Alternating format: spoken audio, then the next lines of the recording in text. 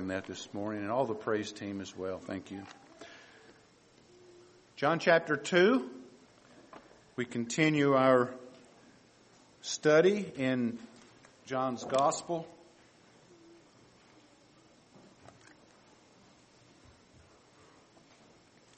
Glad to see all of you visitors with us this morning. If you're visiting, we're glad you're here. Trust you'll be blessed. John chapter 2.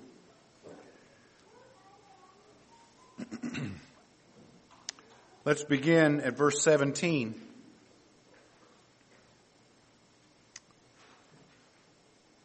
His disciples remembered that it was written, "Zeal for your house will consume me."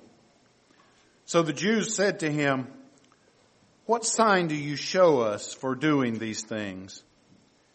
Jesus answered them, "Destroy this temple, and in 3 days I will raise it up." The Jews said, "It has taken 46 years to build this temple, and you will raise it up in 3 days?" But he was speaking about the temple of his body. When therefore he was raised from the dead, his disciples remembered that he had said this, and they believed the scripture and the word that Jesus had spoken to them. Let's pray. Father, we do thank you for the opportunity to come and to worship, and we pray, Lord, that you would bless this time of preaching of your word. We pray that you would use it to speak to our hearts, draw us ever closer to you, that we might walk with you and glorify you as you deserve. In Jesus' name we pray. Amen. Now, the cleansing of the temple, we've been talking about it for the last couple of times here in John's Gospel. The cleansing of the temple took place in what was known as the court of the Gentiles. It was a very large area. If you've ever seen pictures of the top of the Temple Mount in Jerusalem, the Temple Mount is very large, and on one side of it today stands the Mosque of Omar, which is the Muslim, the second most important place in Islam outside of Mecca. On the other side of the mound would have been where the temple would have, Herod's temple would have stood. A very large place there. That whole large area outside of the temple proper was called the court of the Gentiles. This was a place where Gentiles could come, Gentiles who were interested in viewing or looking or seeing what the worship of Jehovah looked like. They could enter into this place. No Gentile, however, could enter into the temple proper, the holy place or the holy of holies. A Gentile entered in there, he would certainly die. It was in the court of the Gentiles, that very large outer area, that all this cleansing of the temple, as described here in John chapter 2, took place.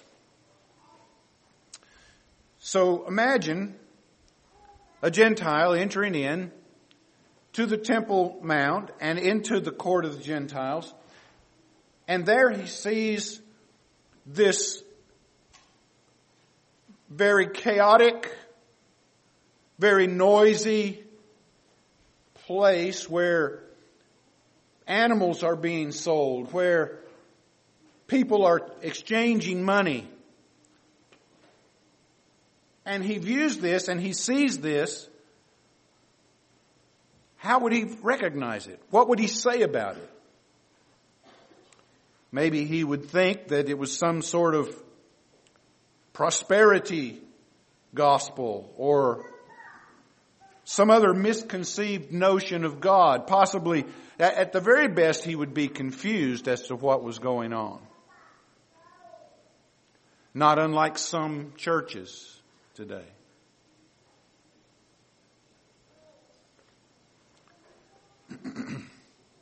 During the Passover, Jesus went into the temple with his disciples, and he saw this chaotic marketeering going on, and he drove them all out. The marketeers, the money changers, he drove them out single-handedly for one purpose: to restore reverence to his Father's house.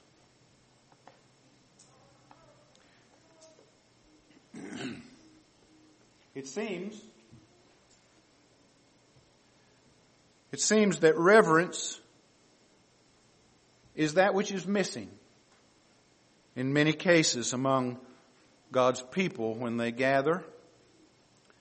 And it's certainly not wrong to fellowship and to laugh and to enjoy one another's presence, and certainly not wrong to encourage and to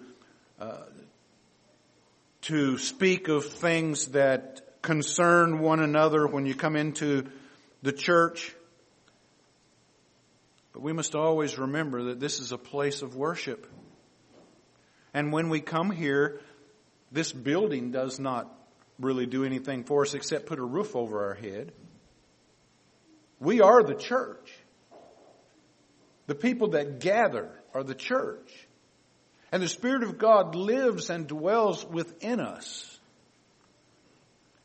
And we must make sure that what we do, how we react, is in accordance with what God has stipulated in His Word.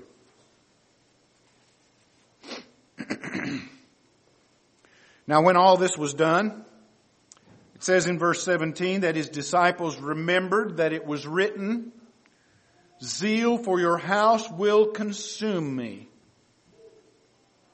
This is a fulfillment of Psalm 69, verse 9, which says, "For zeal for your house has consumed me, and the reproaches of those who reproach you have fallen on me." This is what Jesus felt as He went in to the temple. The reproaches of God's reverence, against God's reverence,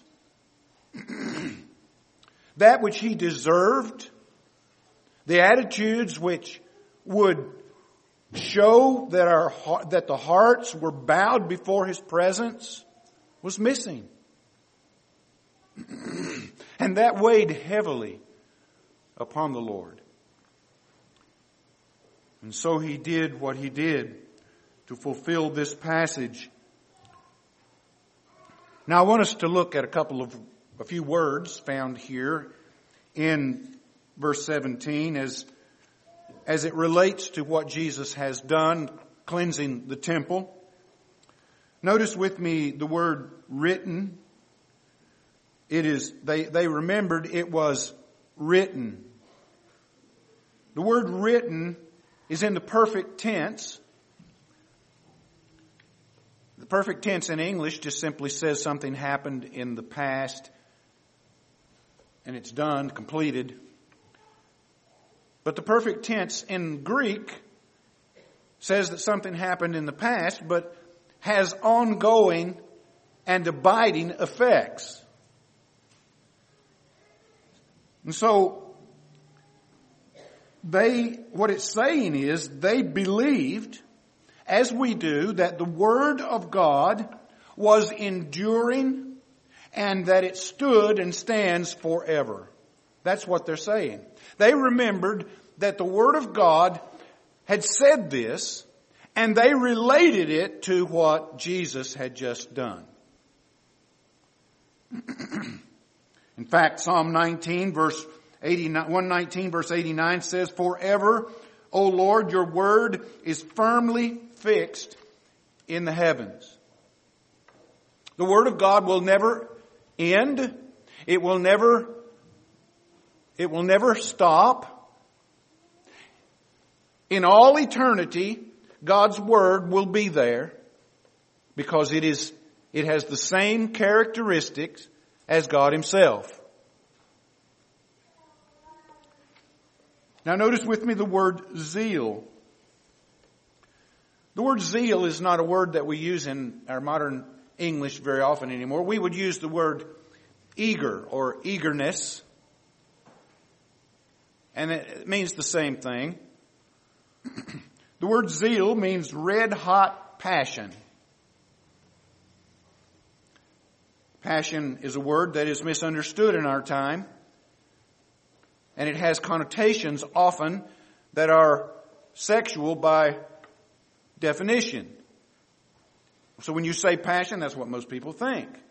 But passion is anything that consumes a person, that causes a person to act in certain ways. It is a heightened emotion. In this case, it was holy emotion.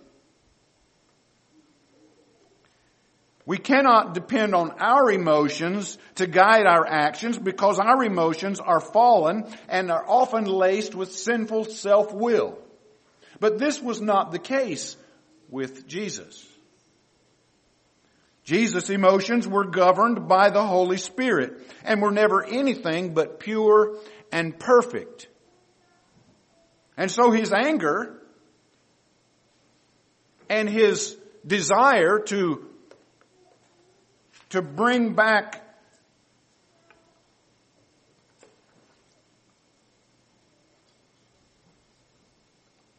the Lord's house as to what it should be is seen. Notice the word remembered. They remembered the scriptures that they had learned. It's a good thing to teach children scriptures and to have them memorize scriptures because you never know what God is going to do with those memories later in life. I remember reading a story of a woman in Australia who went on a vacation with her mother to the Philippine Islands. And while she was there, her and her mother rented one of those outrigger canoes. And they were going to paddle around the island. Well, her mother got tired about halfway around and decided that she would go back to the hotel they were staying in. And so her daughter said, I'll just paddle on around and meet you there. Well, as she was paddling, she got caught in a current and it dragged her 200 miles out to sea. So here she is in a little single outrigger pontoon type boat in the middle of the ocean, and a storm came up. She spent 3 days, 2 nights and 3 days, in the middle of the ocean. And she wrote a book about all this, the reason I know this. And she said, she was saved actually out in the middle of the ocean on that little boat. And she said the thing that God used to bring her to salvation was that she remembered Bible verses that she had memorized as a child. And God used those Bible verses to bring her to salvation. I think this is what's happening here.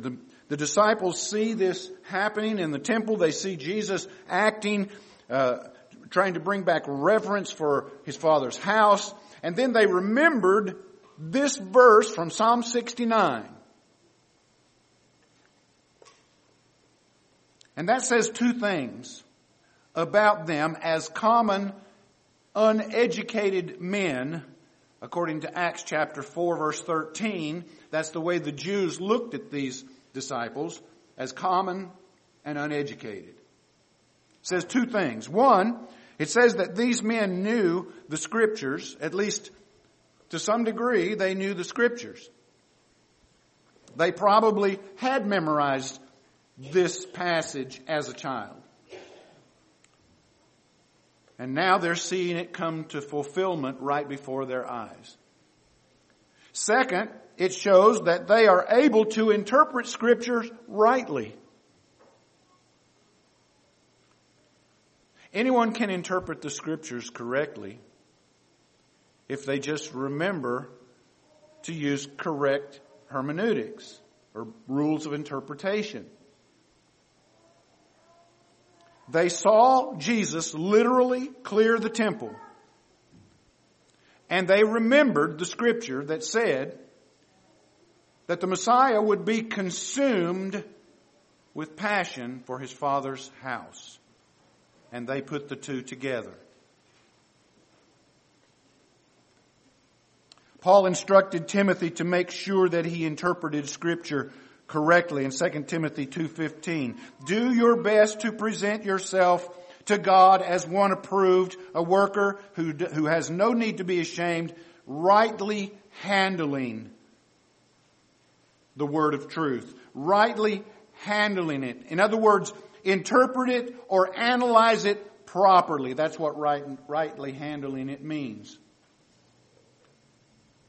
Perhaps by making some appropriate distinctions.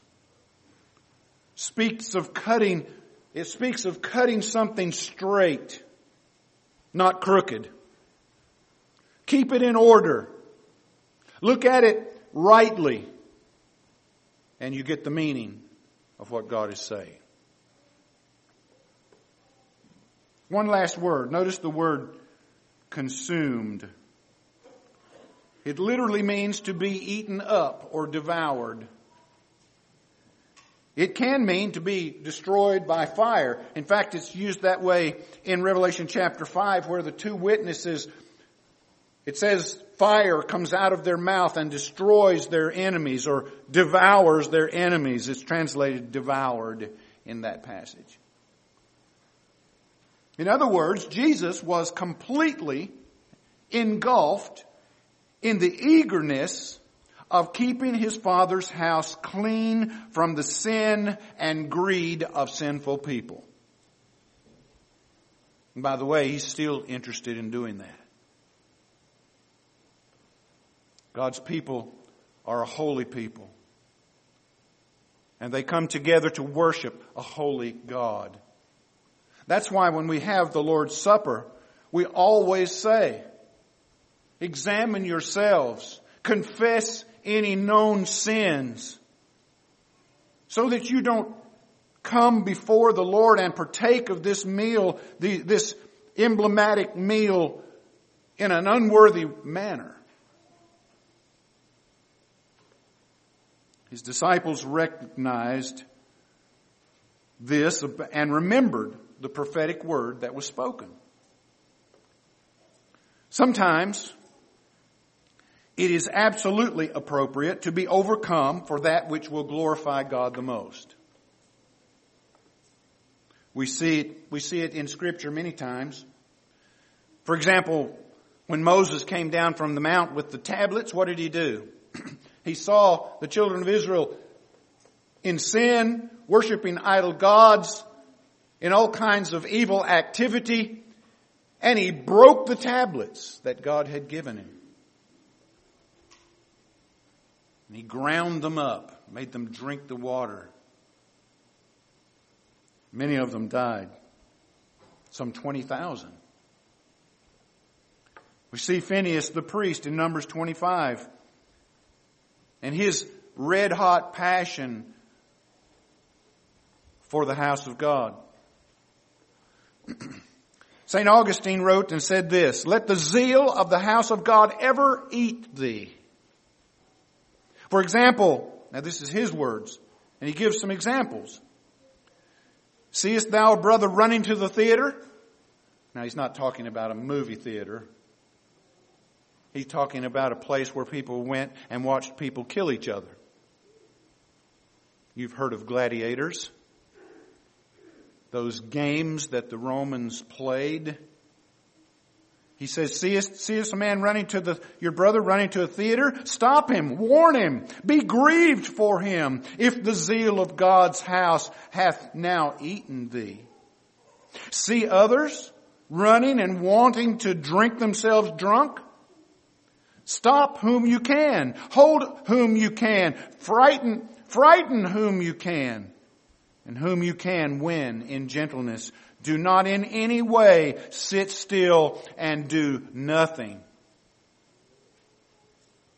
Sometimes it's appropriate to be overcome by that which brings God the most glory. When Jesus cleansed the temple, He, in essence, declared war on the religious Jews and the Jewish leaders. And they never forgot this assault on the center of their religious system. This, coupled with His constant verbal attacks and final cleansing of the temple, were quite enough for them to set their sights on His ultimate death. And they did. Now, the point of this cleansing was to show that Jesus cared about His Father's glory and the proper reverence in worship. And it is a fitting precursor to the time when He will judge the earth in righteousness. And He will cleanse it. Hendrickson writes, "The stern and holy Christ, the indignant, mighty Messiah, the messenger of the covenant, of whom it is written, He shall purify the sons of Levi and purge them as gold and silver, that they may offer to the Lord an offering of righteousness, is not agreeable to those who want a soft, sweet Christ. But John's record here portrays the fiery zeal of Jesus when He came with such sudden and tremendous effectiveness that before this unknown man, who had no further authority than His own person and word, this crowd of traders and changers who thought they were fully within their rights when conducting their business in the temple court fled hastily like a lot of naughty boys. Jesus was out to restore reverence. If there's any group of people on the face of the earth that should understand this, it should be people like us.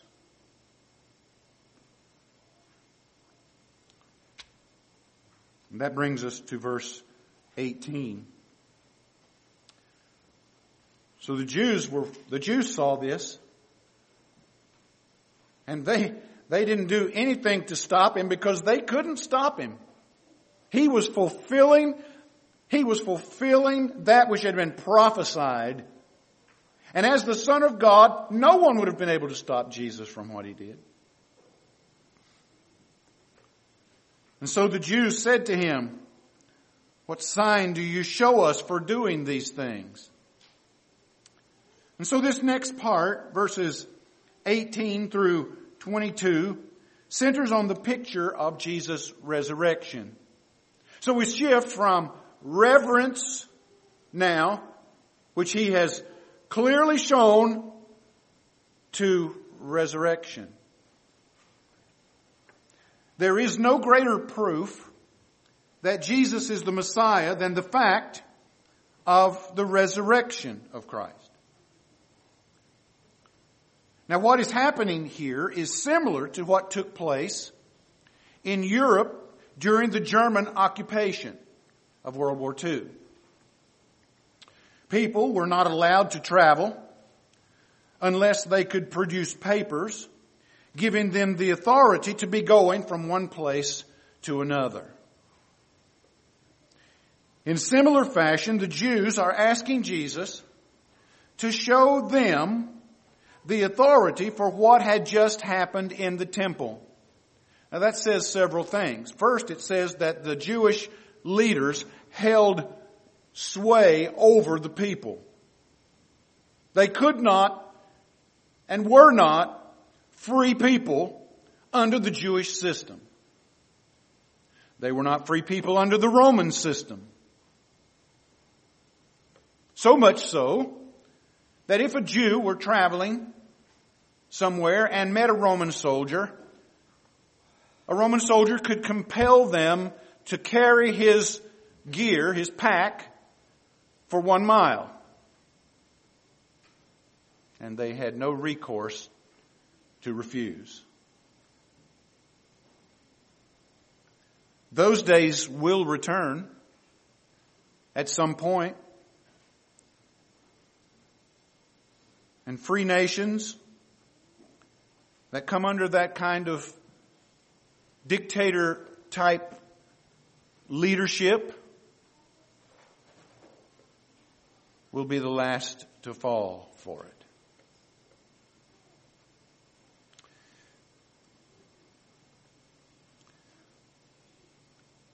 What these Jews really wanted was they wanted to see the authority that the Sanhedrin, the Jewish council, had given to Jesus to do what he did. That's what they wanted. Show us your papers. Show us the authority from us as to why you did these things.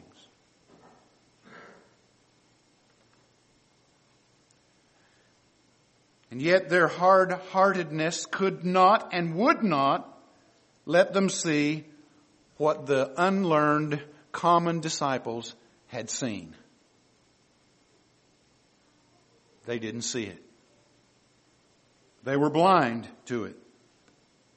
Later, John would attest in chapter 12 that though Jesus had done many signs before them, they still did not believe in him.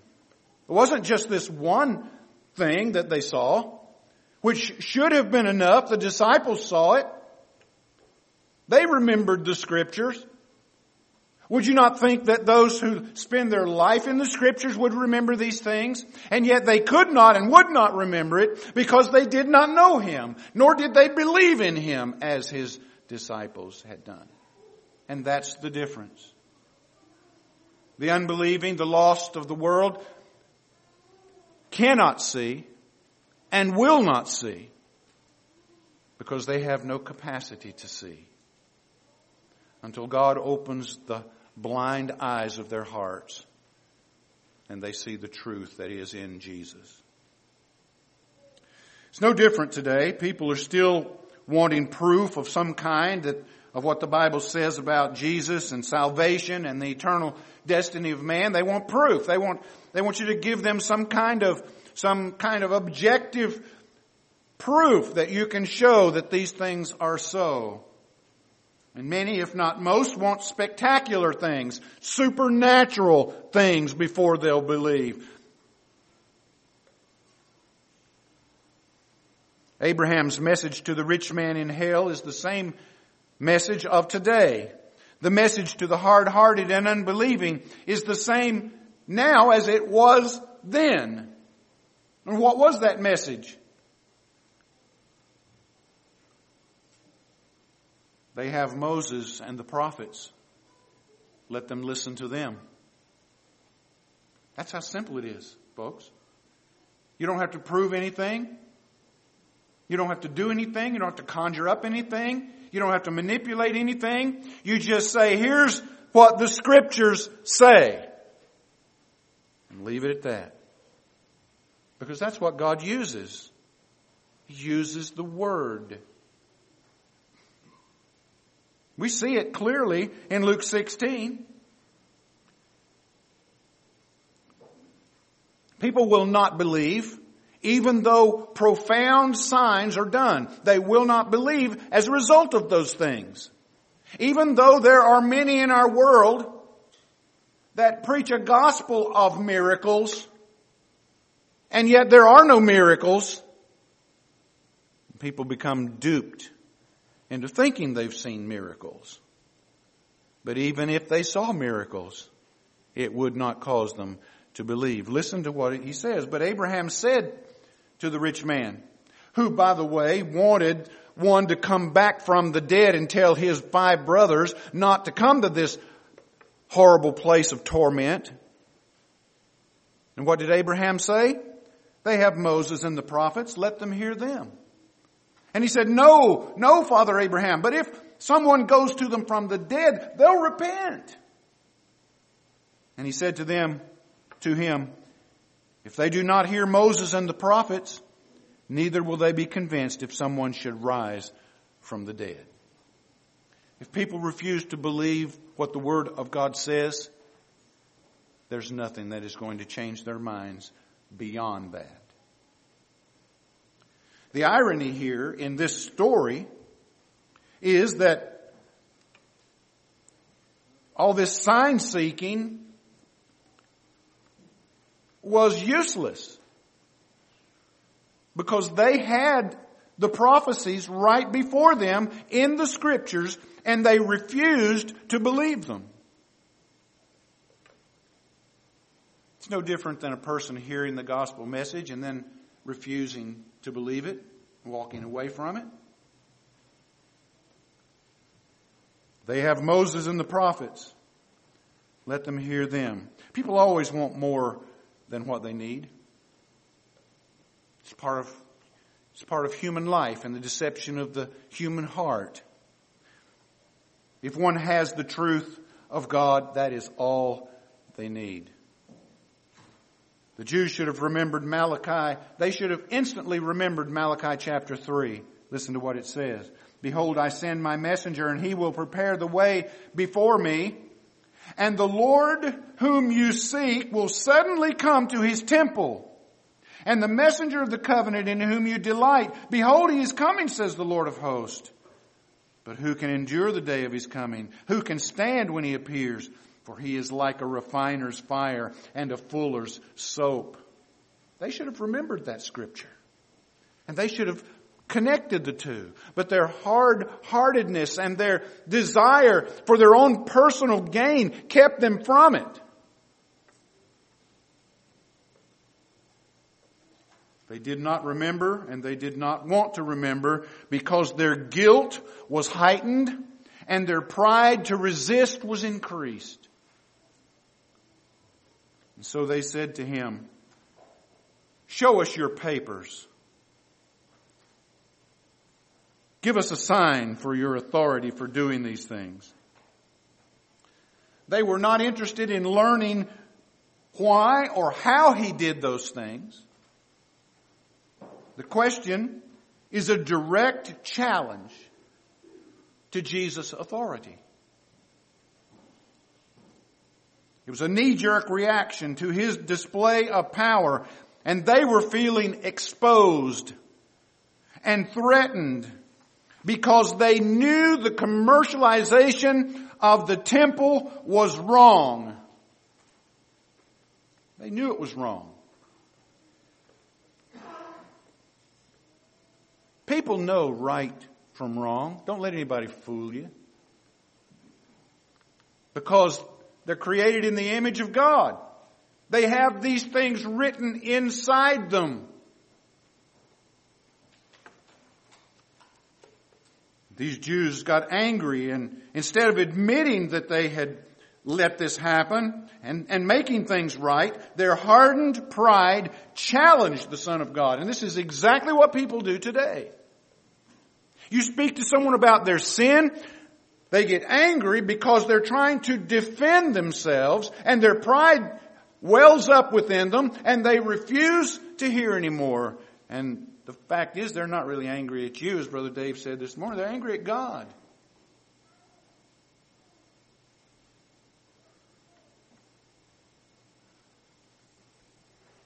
When God exposes sin in our lives, our first reaction is to deny it, stiffen our necks, and become like these unrepentant Jews. So what we should do is we should humble ourselves and fall on the mercy and grace of God and repent. Repent. Admit our wrong. Confess it. And repent of it. Jesus offers them the greatest sign that could ever be put forth. It was the sign of life after death. It was resurrection. So he says to them, destroy this temple, and in 3 days I will raise it up. Huh? 3 days? Their human reasoning and ability could not compute this. No way they could understand this. Tear down this temple. They're looking around them at the stones and the inlay and the carving of the pillars and the marble and the you name it. They were looking at it from a human standpoint. And when human reasoning and ability encounters spiritual truth, human reasoning will always take the natural path rather than the heavenly path. We find the same thing in chapter 3 when Nicodemus was confronted with spiritual truth. You must be born again, Jesus said. And he said, can a man enter into his mother's womb a second time? This is just physically impossible, Jesus. He was thinking humanly.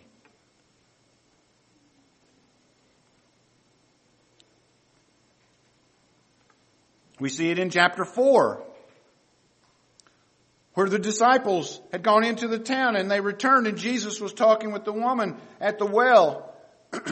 And they said, he spoke of being the water of life and to her. And what did they say? Has he found something to eat? We've got the food here. When did he have lunch? And he had to say to them, I have food you don't know anything about. It's spiritual food.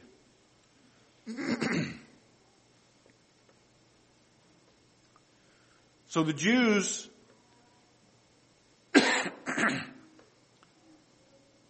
did not hear the scriptures when they spoke. Now they do not hear the Son, and he speaks them face to face. They didn't hear the scriptures, and now they don't hear Jesus. These two things go together. Their reply is purely human and seated in unbelief. The Jews then said, now get what they said. It has taken 46 years to build this temple, and you will raise it up in 3 days?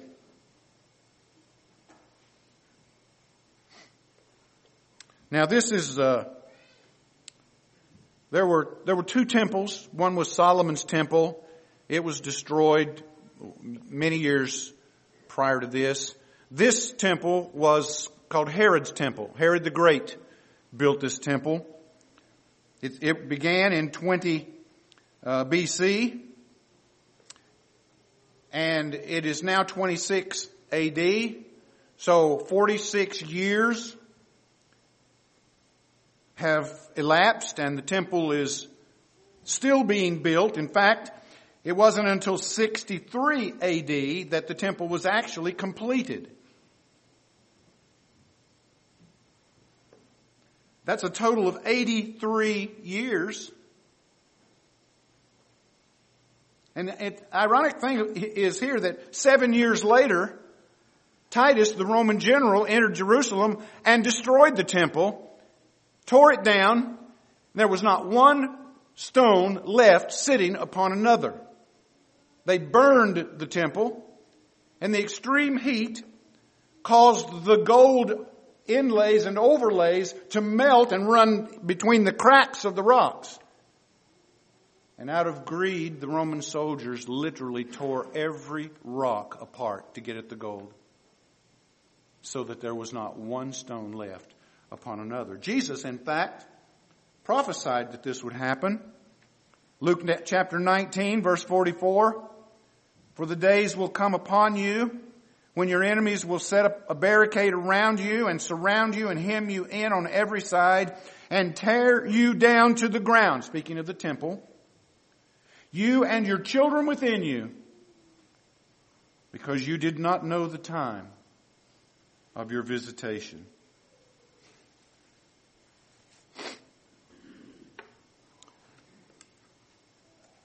The destruction of this temple was a lesson in futility. The futility of connecting buildings to true worship.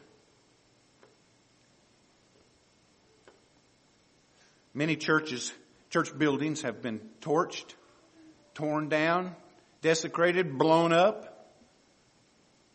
That doesn't stop God's people from worshiping. True worship is not connected to this building. Only in the sense that we gather here. And God has blessed us with a place to come each week and worship and to hear His Word and sing together and pray and give and encourage each other. But this building could be gone tomorrow. But this church will carry on. It doesn't dictate our worship. Many great cathedrals, elaborate edifices have been built as places of worship, but God is not interested in externals. Not interested in externals. It's one of the things that I appreciated about when I went to the went to the Shepherds Conference a few years back there in California, that the buildings that they have there at Grace Church are nice, but they're not over the top. They're just ordinary brick buildings with, they're nice, but they're not elaborate. Not like some places I've been in.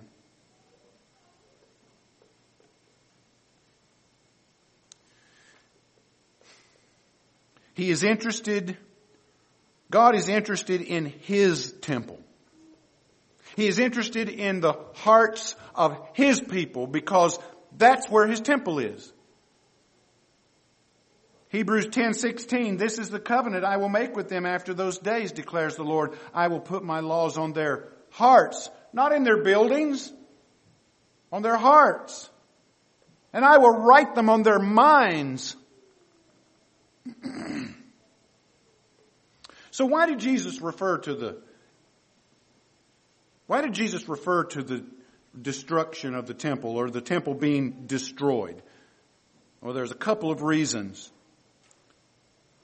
One was to illustrate His death and His resurrection. Without His death, His resurrection could not occur. Second, it was to show that worship that then existed would be replaced with true spiritual worship after His death and resurrection. Jesus was speaking of the temple of His body. This body of mine will be destroyed, but I'll raise it up again in 3 days. This is exactly what happened. Jesus died, rose, and ascended to heaven, and the inauguration of a new worship and a new temple was instituted, namely the church. It would be worship directed by the Spirit of God in a temple that belonged to the souls of men and women. Paul writes in 1 Corinthians 3, do you not know that you are God's temple and that God's Spirit dwells in you? If anyone destroys God's temple, God will destroy him. For God's temple is holy and you are that temple. I don't know how much plainer he can be. 2 Corinthians 6, what agreement has the temple of God with idols? For we are the temple of the living God. As God has said, I will make my dwelling among them and walk in them, and I will be their God, and they will be my people. No mention of buildings. Ephesians 2. So then you are no longer strangers and aliens, but fellow citizens with the saints and members of the household of God, built on the foundation of the apostles and prophets, Jesus Himself being the chief cornerstone, in whom the whole structure being joined together grows what? Into an external building? No, into a holy temple in the Lord. In Him you're being built together as a dwelling place for God by the Spirit.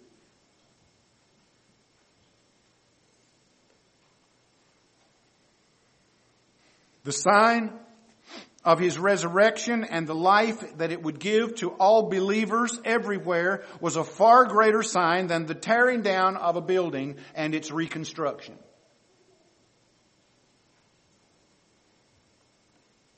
I want you to notice that He says in verse 19, destroy this temple and in 3 days I will raise it up. I'll do it. He needed no help from anyone to come back from the dead. I will raise it up. He would do it by His own power. This phrase, I will raise it up, speaks of the reconstruction of buildings and the resuscitation of individuals. That's why He gives the sign of Jonah. Turn to Matthew chapter 12. The sign of Jonah was a sign of resurrection.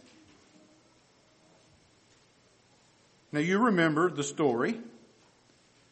Jonah was running from God on his way to Tarshish, and storm came up. He said, I'm the reason for the storm. And they cast him into the sea. And what happened? A giant fish swallowed him up. I believe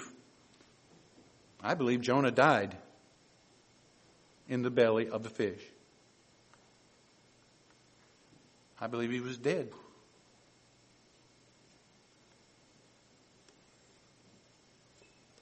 Because it is a picture, a type of the death and resurrection of Christ. Notice Matthew 12. Look at verse 39 and 40. So you have the picture in Jonah of death, burial, resurrection. Jonah dies. He's buried in the sea in the fish's belly. And then he is regurgitated and alive on the shore. Verse 38, but he answered them, an evil and adulterous generation seeks for a sign, but no sign will be given to it except the sign of the prophet Jonah. For just as Jonah was 3 days and 3 nights in the belly of the great fish, so will the Son of Man be 3 days and 3 nights in the heart of the earth. And nobody had to grab hold of Jesus and send him to the cross or compel him to go to the cross. He gave himself willingly to the cross.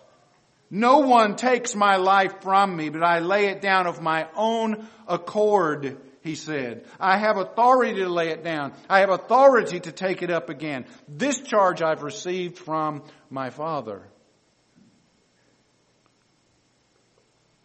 When a life is taken and destroyed, it never comes back again. Death is final.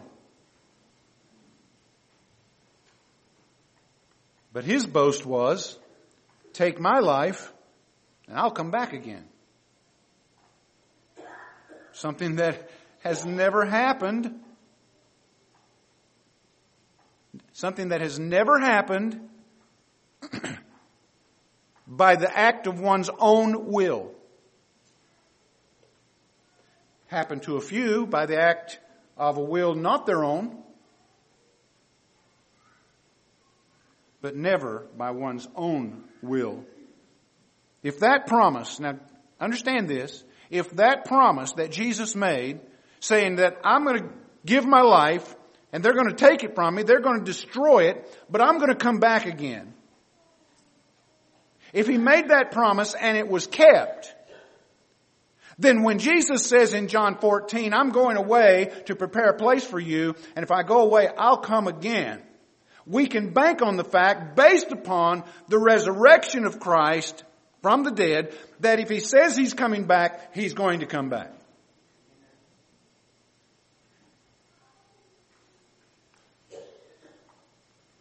His disciples did not understand this saying at first. As with many of the sayings of the Lord. They were perplexed. They were as perplexed as the Jews, thinking humanly. This lack of understanding followed them, and they were confronted with spiritual truths many times, and then they only saw the physical side of things, the human side of things. John chapter 12, verse 16, His disciples did not understand these things at first. But when Jesus was glorified, they remembered that these things had been written about Him and had been done to Him. I want you to notice, had been written about Him.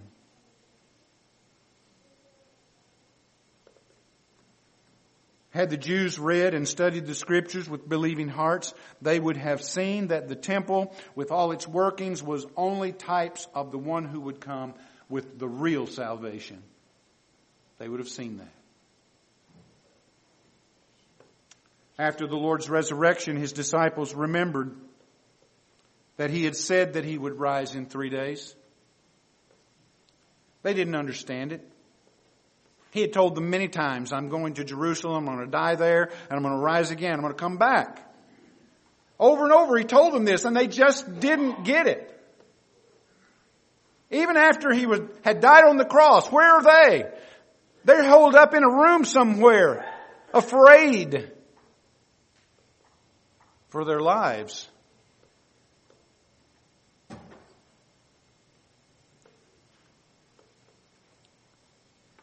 And after His resurrection, they remembered and they believed. How slow we are.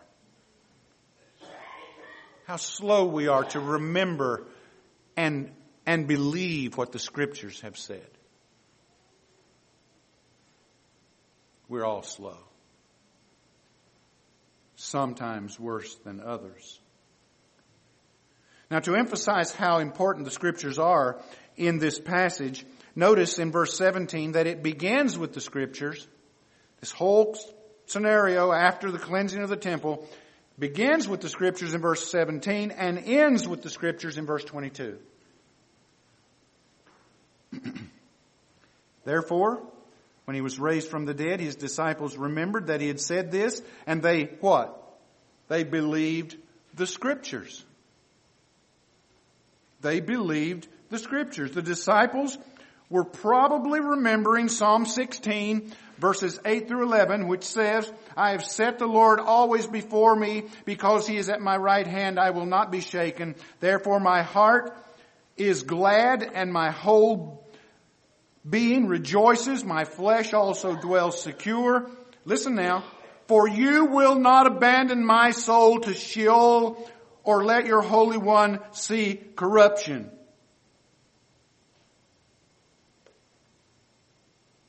They were probably remembering that Scripture, which said of the Messiah that God would not leave Him in the grave, that He would not see corruption like other bodies who die. He would come back again and be raised. This was the psalm Peter referred to in Acts chapter 2 on the day of Pentecost. It was also stated by Paul in Acts 13, verse 35, when they went to Paphos. Why? Why did Peter and Paul use this passage from Psalm 16? Because the resurrection of Jesus is a clear indication of His deity. The resurrection of Jesus proves that He is who He said He was, the Son of the Father, the second person of the Trinity, very God in the flesh. No one has ever risen from the dead by their own power except Jesus. He is God. If He were not God in the flesh, He could not have raised Himself from the dead any more than you or I could raise ourselves from the dead.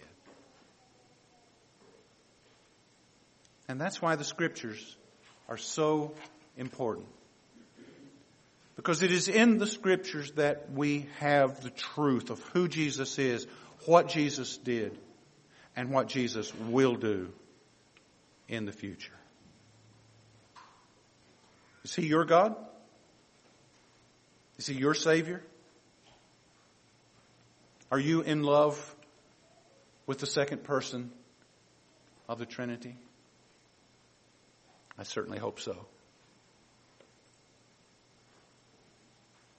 Let's pray. Father, we do thank you for this Lord's Day and for the ministry of the Scriptures, the Word of God, and we pray that you would use them to speak to hearts and to show us the Father by seeing the Son. He is our Lord, our Savior, our Sovereign, our King, our potentate,